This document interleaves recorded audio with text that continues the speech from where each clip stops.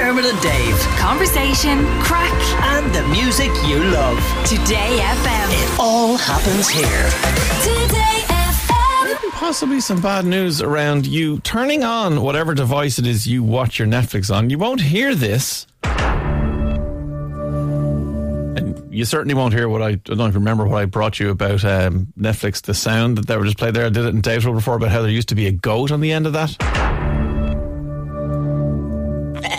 It's not even a joke. That's actually what it was for a while. But Netflix are changing something. Emer Shannon's in to tell us all about it. Emer, what's the crack? They're kind of making it harder for us to share our flicks. Yeah, I never thought I'd spend my morning looking at the terms and conditions for Netflix in Peru, but that's where I found myself today. Right, what's up? So, I don't know if you remember, it's always been like a long-running joke about Netflix sharing passwords. So, you know, couples break up and they just continue on sharing the passwords. Like, it was so funny that even Netflix tweeted a couple of years ago saying, love is sharing your Netflix password. Yeah. And, 6 years later now they're going, we don't actually love when you do that, That's lads. impacting our business model Yes. right now. So they've worked out that there's 222 million accounts that are sharing passwords with an additional 100 million households. Wow. So they're looking at that going, that's a lot of people who are using other people's passwords and accounts Yeah. that we would like to make money for. So hang on, think of 100 that for a million second. paid customers Yeah. that they're not Yes. cashing in on. So let's say £7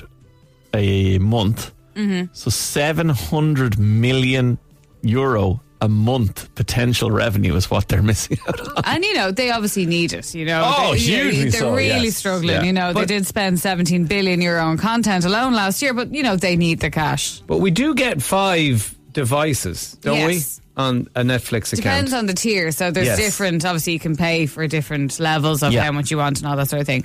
So what they did was they launched this in South America last year. They'd have said themselves they did see a drop off of a couple of million people who were like, I'm out of here. I'm out But of here because I no they- longer can share. Yeah, they expect that anyway. So the way it works there and the way it'll likely work here is, now bear in mind, this is kind of who knows, and it's all a bit complicated. Okay. But they will go look at your household based on the IP address and all the devices and go, okay, everyone in that household uses Netflix. That is the household. But then I'm the elder sibling and I've moved out and I'm at home in my new apartment or whatever, and I log in, they'll go, no, you're on a different IP address. You can't log in. So what if... Okay, so if they tied to your IP address is tied to your... Here I go getting technical with things I don't understand. I think it's tied to your router or Yes. whatever, right? You're like your static IP address is a fixed location. So what if I'm part of the family and I live at home with my wife and my 4 children, and then, you know, you guys come into a meeting and you tell us that, guys, you got to go to Cork to do a show. We go, great. And I go down to Cork and I get into my lovely hotel room, get into my jocks, get into bed and go, I want to watch an episode of Arrested Development. And I log on my phone. Is it going to go, no, you don't live in your house in Portmarnock now? No, so that's the thing that's kind of confusing. So they're saying that if you are traveling or you live between different homes, so say, for example, if, you know, you have a holiday home or whatever it is, you can continue to do that. Basically, they're just going to annoy everyone. This seems to be the overarching thing. They're not going to block people. And that's the one thing that I was really trying to get to the bottom of. They're not going to block people who have different accounts. Right. So what they're saying is that if you want to use the same account and you want to live in different places, you then, so say, take the example of, I want to share my Netflix account with my mother who lives in a different house to me. Yeah. So in Netflix's ideal world, I will now pay an extra €3 a month or whatever to allow her to use my Netflix account. Right. And she can use that at home, no bother. Like, there's no extra, like she can only use it on one screen or whatever, but she can have it on her telly. I can watch it at home. We're both fine. £3 extra a month. Or if that doesn't work, say, for example, it's an ex or something, then a friend or whatever, you can then say to them, listen, I'm going to take my own password. I'm going to take all my information. Yeah. So I'm still paying for my mother, but if I'm a different person, say, for example, the ex or a friend or whatever, I then I can say, listen, I'm going to take all of my info, like my watch series and all this sort of stuff, and I'm going to set up my own account and pay the $7.99 a month. Okay.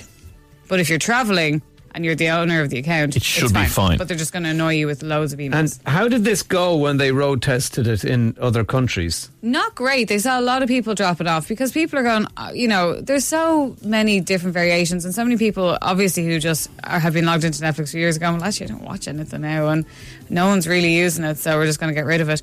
But they seem to think this is the only solution. To be like, I did see a lot of headline statement like, you will be blocked from your account. You won't be blocked from your account if you're using it in a different IP address. It'll just ask you to verify. So you could, in theory, set up like a family email address or whatever. But the whole point of streaming, one of the major benefits and one of the major attractions of paying your subscription is the mobile nature of it, that you can have access to your TV shows wherever you go. So if you are on the move, you can watch something in the airport, or you can watch it in a hotel, as Dave says, or in a holiday home. Or it's the fact that you can bring those services with you no matter where you are. So if they start to curtail that in any way, then you might as well just have an aerial coming out of the wall in your home house. Is it what you're saying, Emer, then, that you can still do it, you just need to verify who you are? Yeah, so if, say, for example, you're one of those people who likes to watch Netflix in the gym, which I do sometimes, don't judge me, it's just a way to pass the time. Yeah.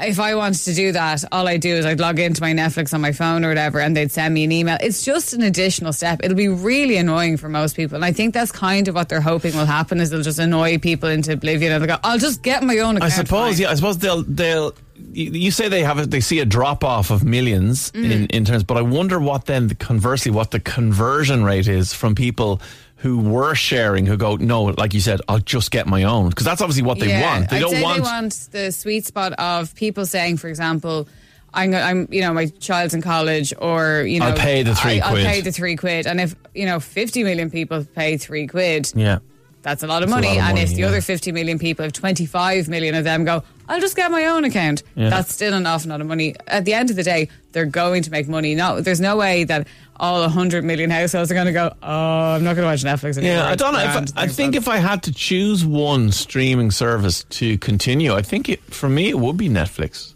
Like, assuming like YouTube isn't one of those, but like Netflix, Amazon Prime, Disney Plus, the other one. Is this kind of like a Coke thing, though?